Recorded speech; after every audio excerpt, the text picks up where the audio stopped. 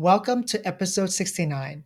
Today, Dr. Brendan Beck joins us to talk about his experience as a monolingual, dual lingual educator. Welcome to the Teaching Multilingual Learners podcast. This podcast celebrates teachers who answer the calling to serve multilingual students and their families. Your beautiful smile, your beautiful life are waiting for you to shine bright. It's never too early or late to start, to rise up and shine. Your beautiful smile, your beautiful life are waiting for you to shine bright. It's never too early or late to start, to rise up and shine. Every cloud has... If I was asked to be a dual language educator right now, I would be very nervous even though I speak several languages. I am only academically proficient in English. However, after talking to Dr. Brendan Beck, who offers instruction in English as part of a dual language program at his school, I realized that monolinguals do also play a significant role in advancing students' linguistic repertoire. We also spent a lot of time talking about the principles in his new book entitled Unlocking Unlimited Potential. I hope you find his message quite inspirational. Now, on to today's podcast. Today with us is Dr. Brendan Beck. He is an adjunct professor, a teacher, a father, a recent father, congratulations, and an author of the recent book called Unlocking Unlimited Potential. Understanding the infinite power within to guide any student toward success. And so, Brendan, you reached out to me and you wanted to talk about your book. And I said, oh, great. But first, let me start off with having you introduce yourself to the audience beyond what I said. Sure. So, my name is Dr. Brandon Beck. I am from Westchester County, New York, in the United States. And I have been a teacher for the past 17 years. And I have been a dual language English zone teacher in my school district for the past 10 years.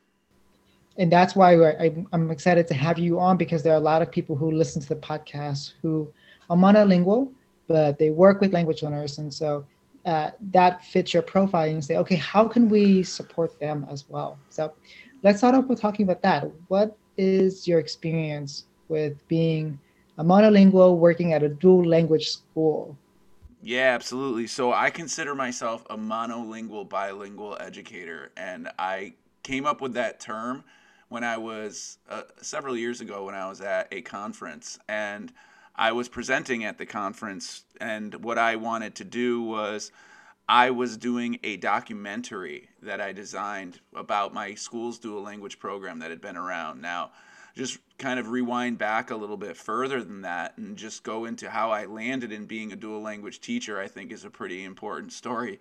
So our dual language program was working its way up through the grades. I'm a fifth grade teacher, and as it was coming up through fourth and fifth grade, I was always interested in being a part of it. And the reason I was always interested in being a part of it was because I really wanted the students to be a part of this awesome experience, and I really believed in the whole idea of understanding and accepting cultures and being a part of different cultures, and I really understand that and really appreciate the beauty of all that. So as they were coming up, nobody else kind of raised their hand. I never even doubted it, and I just threw my hand up in the air. I was like, of course I'll be the dual language English zone teacher. I had no idea what it entailed. I had no idea what it was going to require of me. I just knew that I was going to have double the students and the same planning time as everybody else, and I didn't care. I jumped in. I was excited. I was excited about the experience. So I took on that experience, and about 5 years later, I was at this conference, the New York State Association of Bilingual Educators, and the gurus, what I consider the gurus around here of bilingual education, were there. Ofelia Garcia was the keynote speaker. Yes. And as she's speaking, she's calling herself, and everybody at this conference is calling themselves they're all calling themselves, sorry, they're calling themselves bilingual educators. And I'm just hearing the word over and over, bilingual educator. I'm a bilingual teacher. And I'm just not really relating to the term. I don't really Mm. feel at this time, well, I'm monolingual. I'm teaching them English, so I'm not really a bilingual educator. I'm just me. I'm a monolingual educator.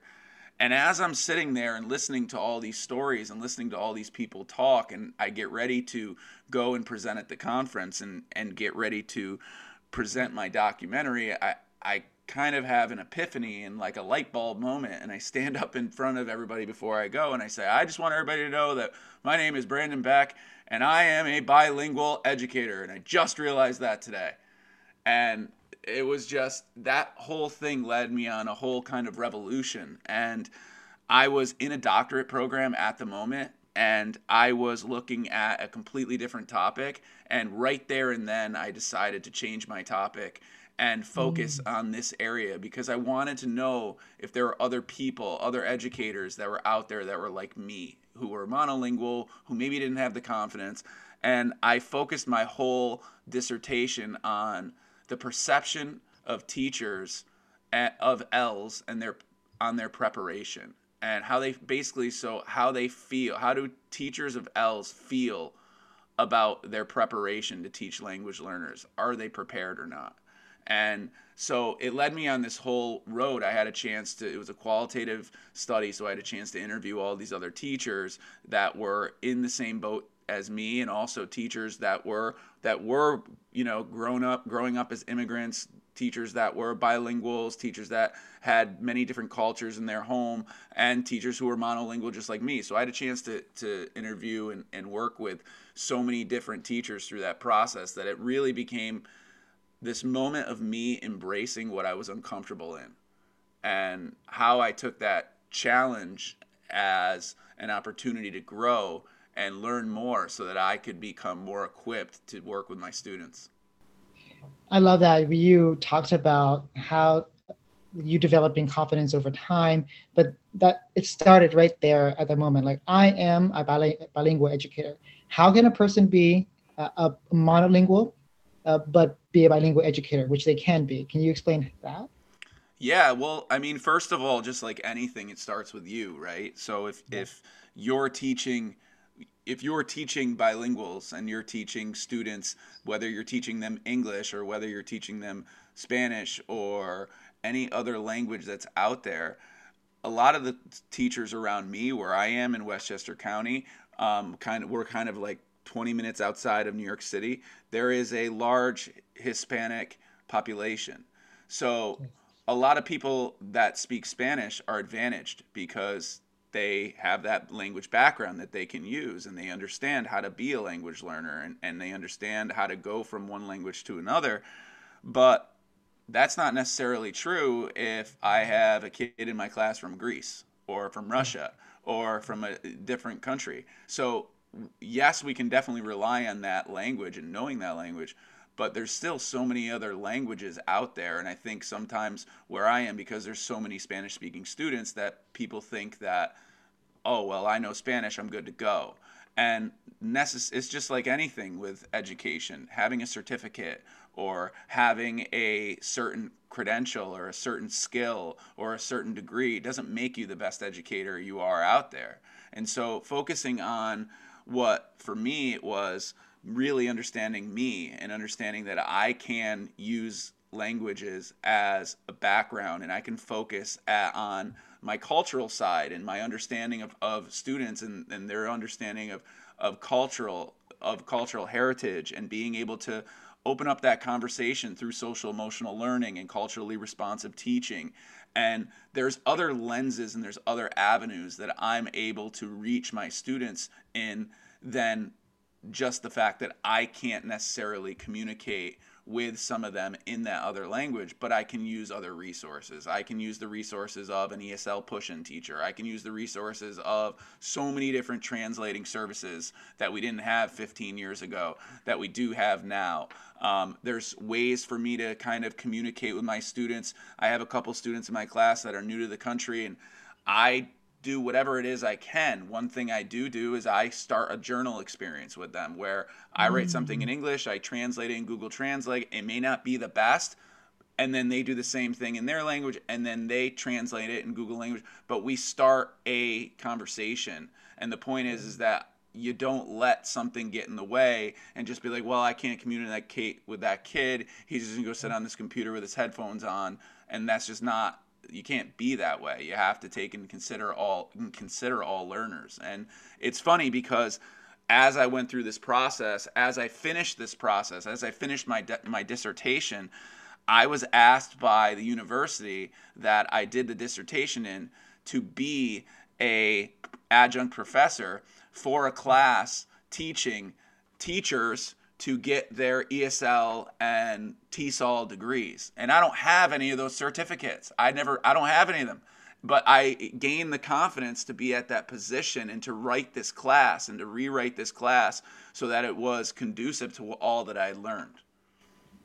So now you've said confidence twice, and when I listen to podcast guests, when they say something more than once, that's oh, let's go towards that path. How does one develop that confidence? Well, I mean, there's thousands of ways we do it. I mean, but and it all depends on the person, just like it depends on the learner with anything. You know, we all have our own ways. But developing confidence for me is being able to understand how I can get students to relate to me, how I can get students Mm.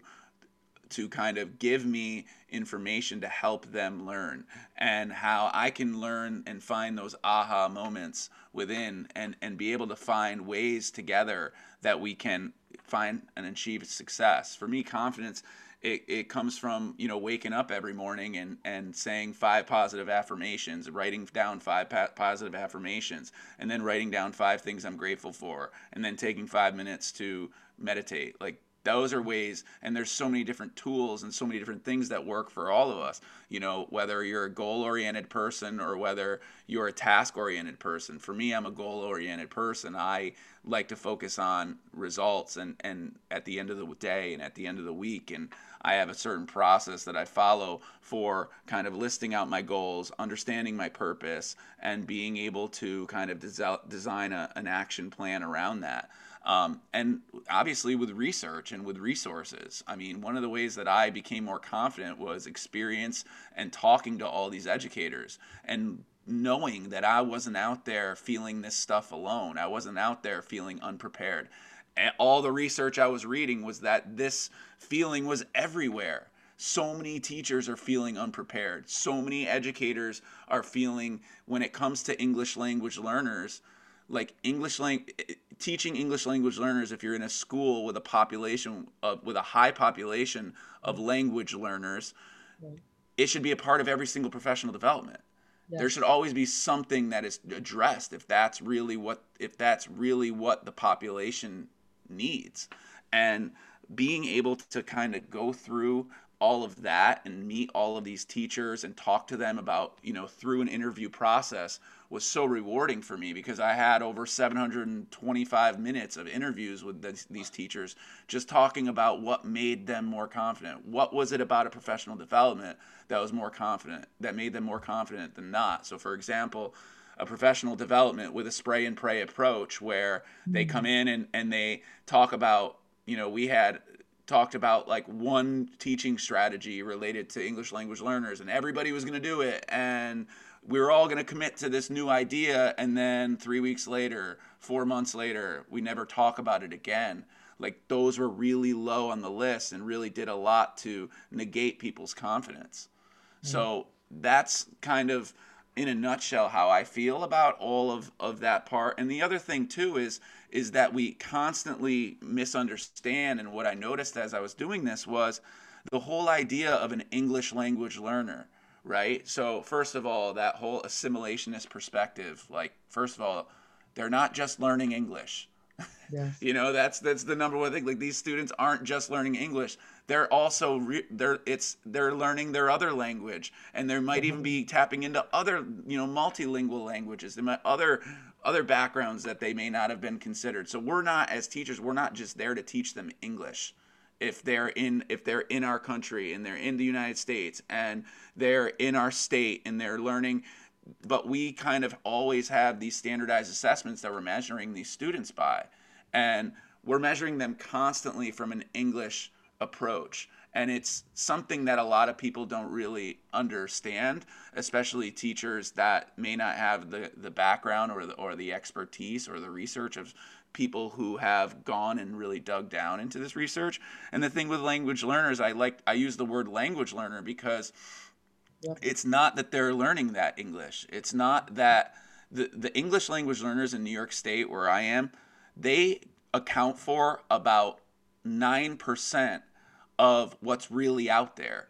And Right. we have in our classes, and that was one of the things I had in my dissertation. We have in our classes so many students that go home to families where the main language in the home is not English. Right. And but those students, they might be above a certain benchmark and they're completely disregarded. But then they're disregarded because they're not considered an ENL, or an English as a new language learner, or an English language learner, or whatever acronym we're using at that point. They're ignored by that because, and they don't get the services, and so they're either put on the docket for special education, and everybody's trying to figure out what's going on with these students. And really what's happening is it's the system. It's not necessarily the school. It's just the way we have documented these students and to give them their whatever help they need or their services. You just talked about Ophelia Garcia and Dr. Ophelia Garcia, and she's amazing. And she actually helped me really reconsider my use of the word English learners, as well as the co-founder of WIDA, Margot Gottlieb. And now WIDA uses multilingual, but I use language learner because of Ophelia Garcia. And she said that really, people are just using language as tools, and they have a toolkit or a toolbox or a tool belt of languages, and they use the tool at different times to meet the different needs, right? So for me, Translanguaging. That's the word right, she uses, exactly, translanguaging, which exactly, is a new and upcoming term, which is really important for educators to understand. right. And so with translanguaging, so people can weave in and out the languages they need at a particular time. So you just not using a hammer for every single construction tool project that you have. And so that's, I guess, in another way of thinking about it, as I say, when I work with teachers, I say, there's only one language, and that language is communication. And we are using all of our tools to be understood and to understand others. Absolutely. Powerful You, statement right there, Tan. thank you. You talked about developing confidence, and would you tell us a specific story that shows how you develop confidence, specifically as a monolingual, bilingual educator? Yeah, I mean, I think I've told a couple stories already, and I think for me, the story is always being resourceful. And I remember one thing that I talk about in my book is that I actually took all of these interviews that I had with these educators and I recoded them for this book and came up with this Mm, new kind of friendlier system. And it's like a pyramid. And at the bottom of the pyramid is like the teachers that have more of a fixed mindset when it comes to teaching language learners, and at the top of the pyramid is the teachers that have the growth mindset. And there's so many different things that get in our way on the way there, and it's always that word like but. I feel mm, prepared, but if I had mm, this, I feel like I could teach these students, but I don't necessarily speak their language, mm, so I don't think I can do that. right, So I think when it comes to, self confidence and self efficacy and being prepared, a lot of it relies on just kind of that story you're telling in your brain. And I think it's important that we all know our story. And for me, one of the ways that I tap into my understanding and my confidence with my students is this whole idea of culture. And I use that idea of culture because culture isn't a language. Culture is something that we can all learn, and it's all something that it's constantly evolving. And if you ask anybody what their definition of culture is, you're going to get a million different definitions, because it is something that's liquid, and it's something that's fluid, and it's something that's ever changing with our times. And we have a lot of mixed race families. We have mixed race on top of mixed race on top of a grandfather from here, a great grandfather from there, a mother from here. There is so many different mixtures that there wasn't in our society 50 to 100 years or more ago. And so being able to understand that story that you're telling yourself, and being able to put yourself in that place. And for me, it was when I studied abroad when I was in college, and I studied abroad in New Zealand. So the fact that I had the opportunity to put myself in another culture and live there and be there for 6 months was almost as important for me as learning a language. I happened to be in a country that was speaking English. I went to New Zealand, which was all the way on the other side of the world. But for me to be on the other side of the world, I was able to see a different lens. So having that kind of open-mindedness is almost as valuable as learning another language. And the two things go together, because you can't teach language without culture, and you can't teach culture without language. So being able to tie those things together, back to what I said before about every professional development session, all the professional development sessions should include something about language and something about culture. That should be married together, like the peanut butter and jelly. Right. Nice analogy. Yeah, Ophelia Garcia and her colleagues also say that teaching is a political act. And so when we teach language, we are teaching culture, and we have to be super careful about the culture that we are teaching, that we're putting on a pedestal, and cultures that we are not spotlighting and then putting on their pedestals as well. Yeah, absolutely. I totally agree with that statement. I mean, there's so much out there to honor beyond just your classroom, and not Mm. just necessarily only the cultures in your classroom, but how can we create that open-mindedness, that acceptance, that understanding of equity? Would you tell us about your research that was the basis for your book? So you said you Yeah. went and interviewed teachers who are monolingual, and they're assigned to work with language learners. So how Yeah, did they so become here? Yeah.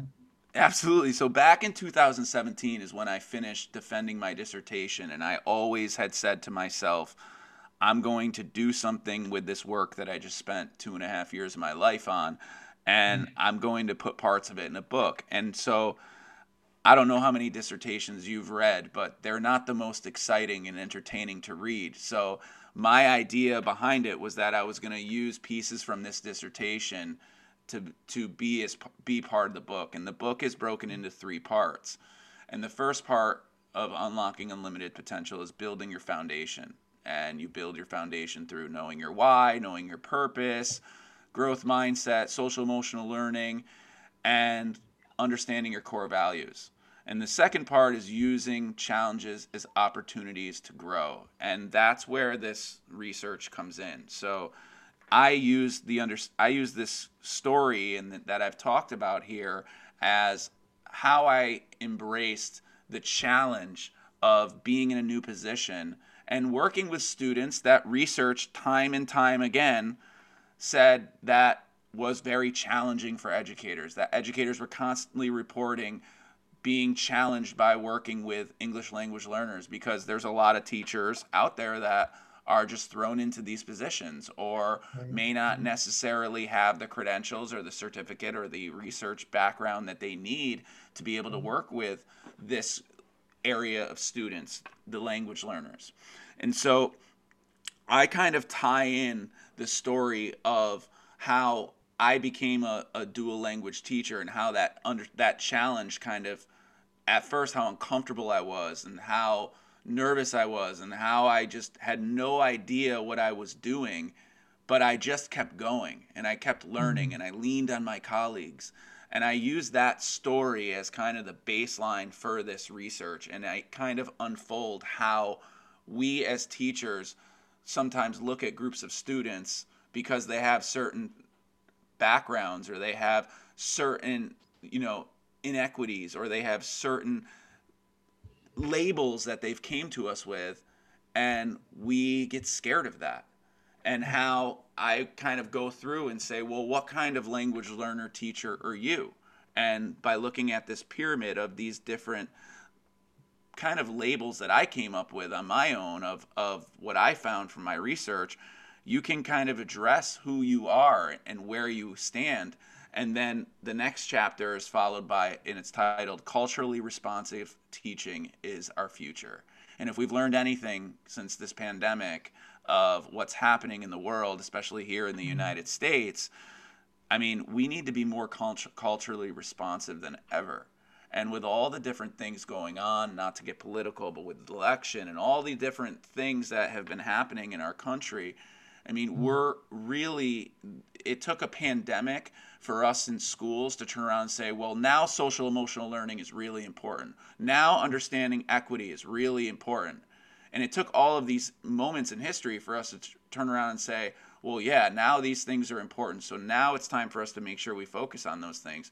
But why did it take a pandemic for us to learn that? This stuff has been happening for the past 50 years or more. And so that whole part there, that idea of looking at challenges as opportunities, like we shouldn't be, if we have students in our class that go home to families that are language learners, we shouldn't just stop right there. Well, I don't speak this language, I can't communicate with that parent. We've already hit a dead end. And I've met teachers that have gone through that process of believing that they really can't help because they don't speak English. And I'm not going to lie, when I first started teaching, I was that same person. I thought that, okay, I don't speak Spanish, there's nothing I can do here. And so it's just kind of about understanding how to empower yourself and how to understand that there are resources and there are tools to overcome anything that you want.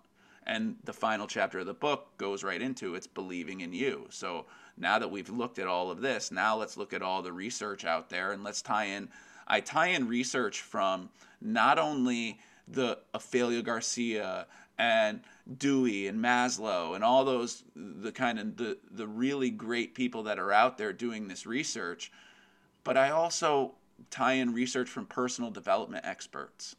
And Tony Robbins, Rachel Hollis, Brene Brown, Jack Canfield are a few of the names. And I try to connect in not only that we're teaching people to teach students, but we're also teaching teachers to understand that inside of them is a power that once unleashed can be contagious throughout their entire learning community.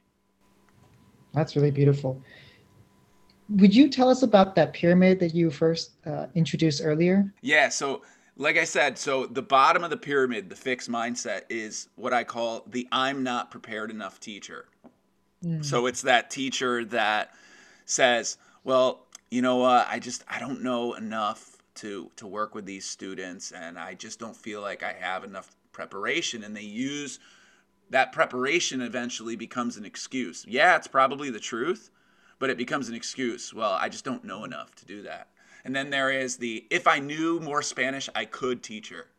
Or if I knew more of whatever the language is, right? So that is something that I run into a lot and I've talked about. There's the wishy-washy teacher, the yeah but teacher, the teacher, yeah, I get that, I can teach language learners, but I don't know if I really can do it. So they're just kind of wishy-washy. And then I call the real bilingual teacher. The real bilingual teacher is someone who basically they're a bilingual. They're really bilingual. They speak one or two or more languages, and so they understand that idea of how languages work because they've literally walked through learning a language in their own life.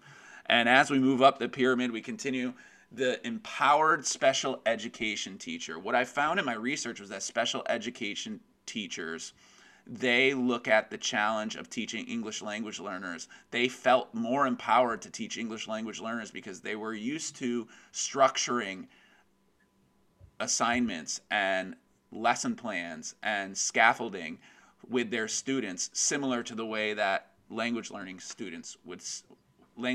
teachers teach. And then once we get to the top of the pyramid, the motivated, I call this one the motivated by growing up an L teacher.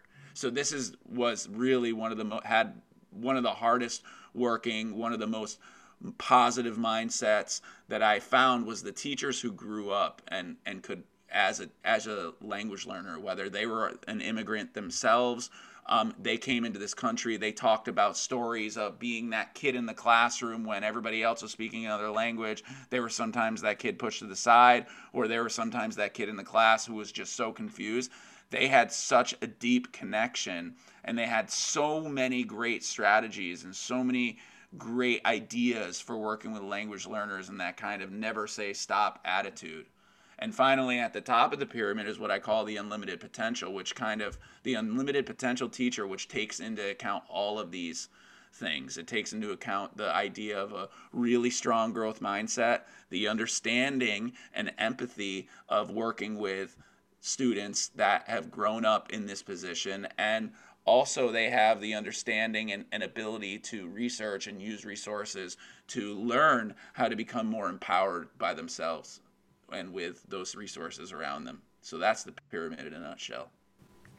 As I'm listening, I definitely hear uh, the Tony Robinson inside of you and the Brene Brown. You're definitely channeling the inspiration part, because teachers can learn the techniques, but sometimes it's that feeling of being scared and not prepared. Because I clearly remember the first time I moved into language acquisition. So I was teaching language literature for the last 4 years up to that point. So my first 4 years of teaching was teaching language literature, poorly, very poorly. And then I moved to working with language learners, and I was like, I have no idea what I'm doing. Why am I even doing this job? Like, I don't know how I'm helping my kids. And slowly, but through every book that I read, every article that I read, each interaction that I had with my students, the interactions that I had with colleagues at conferences online, I started to learn, okay, so this is how you do it. And learning from leaders such as Andrew Huggensfeld, Jana Chavarria, just the leaders in our field, and saying, okay, it starts with a can-do mindset first. And from there, I just started to build on more strategies. And when I started seeing kids with what they can do, everything changed.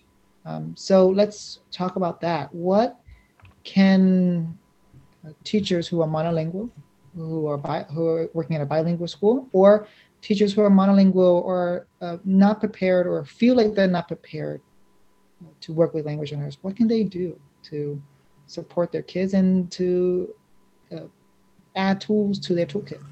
Well, Tan, I think you're the perfect example, because the way that I met you, I don't know when it was, maybe a couple months ago, maybe several months ago, the way that I met you was you were reaching out to the Twitterverse, the Twitter universe, and you were saying, does anybody, you said something like, what is one strategy or one thing that someone wants to learn about, or something along the lines of that. And I remember responding to the tweet, and I didn't think anything of it at the time, and I was like, oh, okay, I'd like to learn about this. And it was related to, I can't remember what you said, but it was related to something that you were talking about. And then like a week later, you wrote an article about it.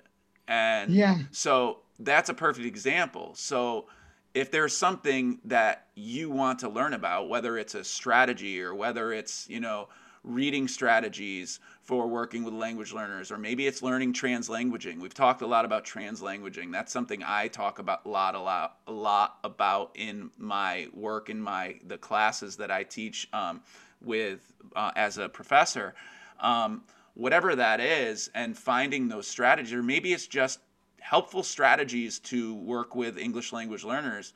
I mean, with the age of Google, you can find anything, and you're going to find lots of long lists, and you're going to find great researchers that are out there, and you're going to be able to be your own researcher and find what works. And you're also, I always say this is find someone that you think is a really strong educator. You can either follow them on Twitter or Instagram.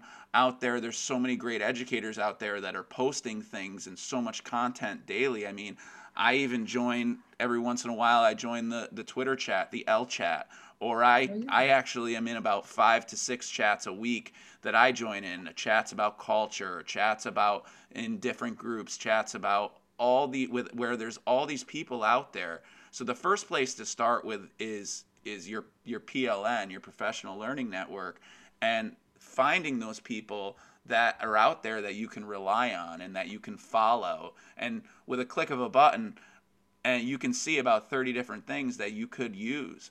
And there's so much information out there, and finding what it is that you want. Understanding first and foremost, what is it that you want to get better at?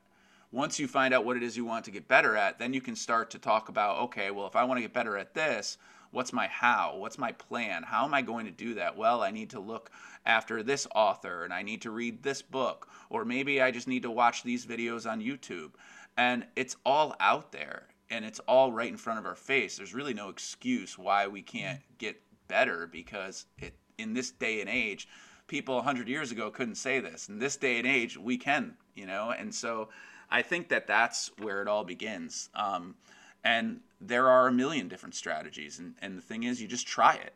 And if it doesn't work, you give yourself that grace that you tried something new, and you, as a great educator, you're going to come up with something better tomorrow. You touched on a topic that there's a quote that goes like this: the smartest person in the room is the room. And you're talking about the professional learning network, where if we don't know something, most likely our network does, and so we tap into that. And so that is very true. I can see that a person who might be new to working with language learners, that's the first step, to surround yourself, to tap into, to find a community, and then to be brave enough to say, I'm really confused on what to do. How do I do this? And people really can find that community on Twitter. So, or they can find it definitely live in person in their local communities, in the school district. But for those who don't have that community because of their circumstances, they can find it on Twitter. Absolutely. It's all out there. It's just waiting to be discovered. Yeah. I think it's very similar to, you were talking about how you don't need to know students' languages to be able to help them. And that's very true. So I know 5 languages pretty poorly. And yet, because my my school has 81 languages or 81 nationalities. And so it's not possible for me to know 81 languages. And so yet I still consider myself a language acquisition teacher, a dual language educator, because I'm trying to maintain and sustain their home language while helping them add another language to their toolkit, to their linguistic repertoire. And so what else can you talk more about? What's one thing that a teacher can do to make their instruction more culturally responsive? Yeah, absolutely. I like to start off with, whether it's a survey, or whether it's just questions you're asking students and they're talking about. But I think the questions that are important to ask and find out about right on the standpoint is, what is your background with languages? What languages are spoken in your home? What languages are spoken in your family, have been spoken in your family over the years? What nationalities are there in your family? That question there is one question. I kind of have this represented on like a circle graph. So I start off with taking a circle and dividing it into 4 parts. And this is what I use with educators, actually. But you can also use it with students. So the beginning is, what is your language background or experience? So that basically means, what languages do you speak? What languages are spoken in your home? What languages are spoken in your family? What languages have you kind of had interaction with in your life, maybe when you travel or anything like that? And then another part of the circle is, what is your history with different cultures? So for me, I travel often. So I've been to Europe, I've been to New Zealand, I've been to Caribbean, I've been to different countries where I've learned and heard other languages being spoken. And what is those histories with those cultures comes into, okay, I've been a teacher in New York City, I've been a teacher in Hmm. Vermont, I've been a teacher in New Right. Hampshire. All those things come into play. So getting an understanding of what students' understanding is and what cultures they've experienced, whether at home or whether in the school or whether in the community and beyond. And then the other part is, okay, what's your family background? All right, I have an Italian background, an Irish background, a German background. I'm for me, it's I'm a father of three girls. So how many siblings do you have? Those kinds of questions as well. And then finally, the last question is kind of what has been, and I ask this to students, but if I'm asking this to educators, it's how do you teach cultural understandings in the classroom? But if I'm working with students, I'm going to say, well, how have you been taught culture? How have you learned about culture? And a lot of times what pops out is the holidays, or it's a text that was read, because those are like the two most, what most educators consider being the times where they've taught culture. They don't really realize that culture is not just like a black and white thing that we just, you turn on and turn off. Culture is everywhere. Culture's in the organization, culture's in the family, culture's in the life. So those are just kind of that strategy. And then what happens is they take this circle, they cut it into the four pieces, and then on four different charts in the classroom, we go and we put all our responses and we walk around. And when I do this with educators and I do this with teachers, in about 15 minutes through like a gallery walk, you can learn so much about the people in the classroom without even speaking to them. And you can learn so much about the people that you're working with or the teachers that you're working with. And you can learn about, oh, this person has all these interesting backgrounds and these people and we together have all these similarities and all these differences. And it's just an empowering experience. Right. So culture responsive teaching is really understanding what students already have with them, the assets they Yeah. already have. Yeah, absolutely. It's about understanding where they are, and it's a lot related to social emotional learning too, and that it's this idea of their mindset. I think cultural responsiveness is be cultural understanding is a mindset. How do you Are you open minded? Are you not open minded? To Are you willing to accept that there are differences in the world, or are you not? Let's end the podcast with these two questions. But is there anything else that you wanted to add about the book that I didn't get to talk about yet?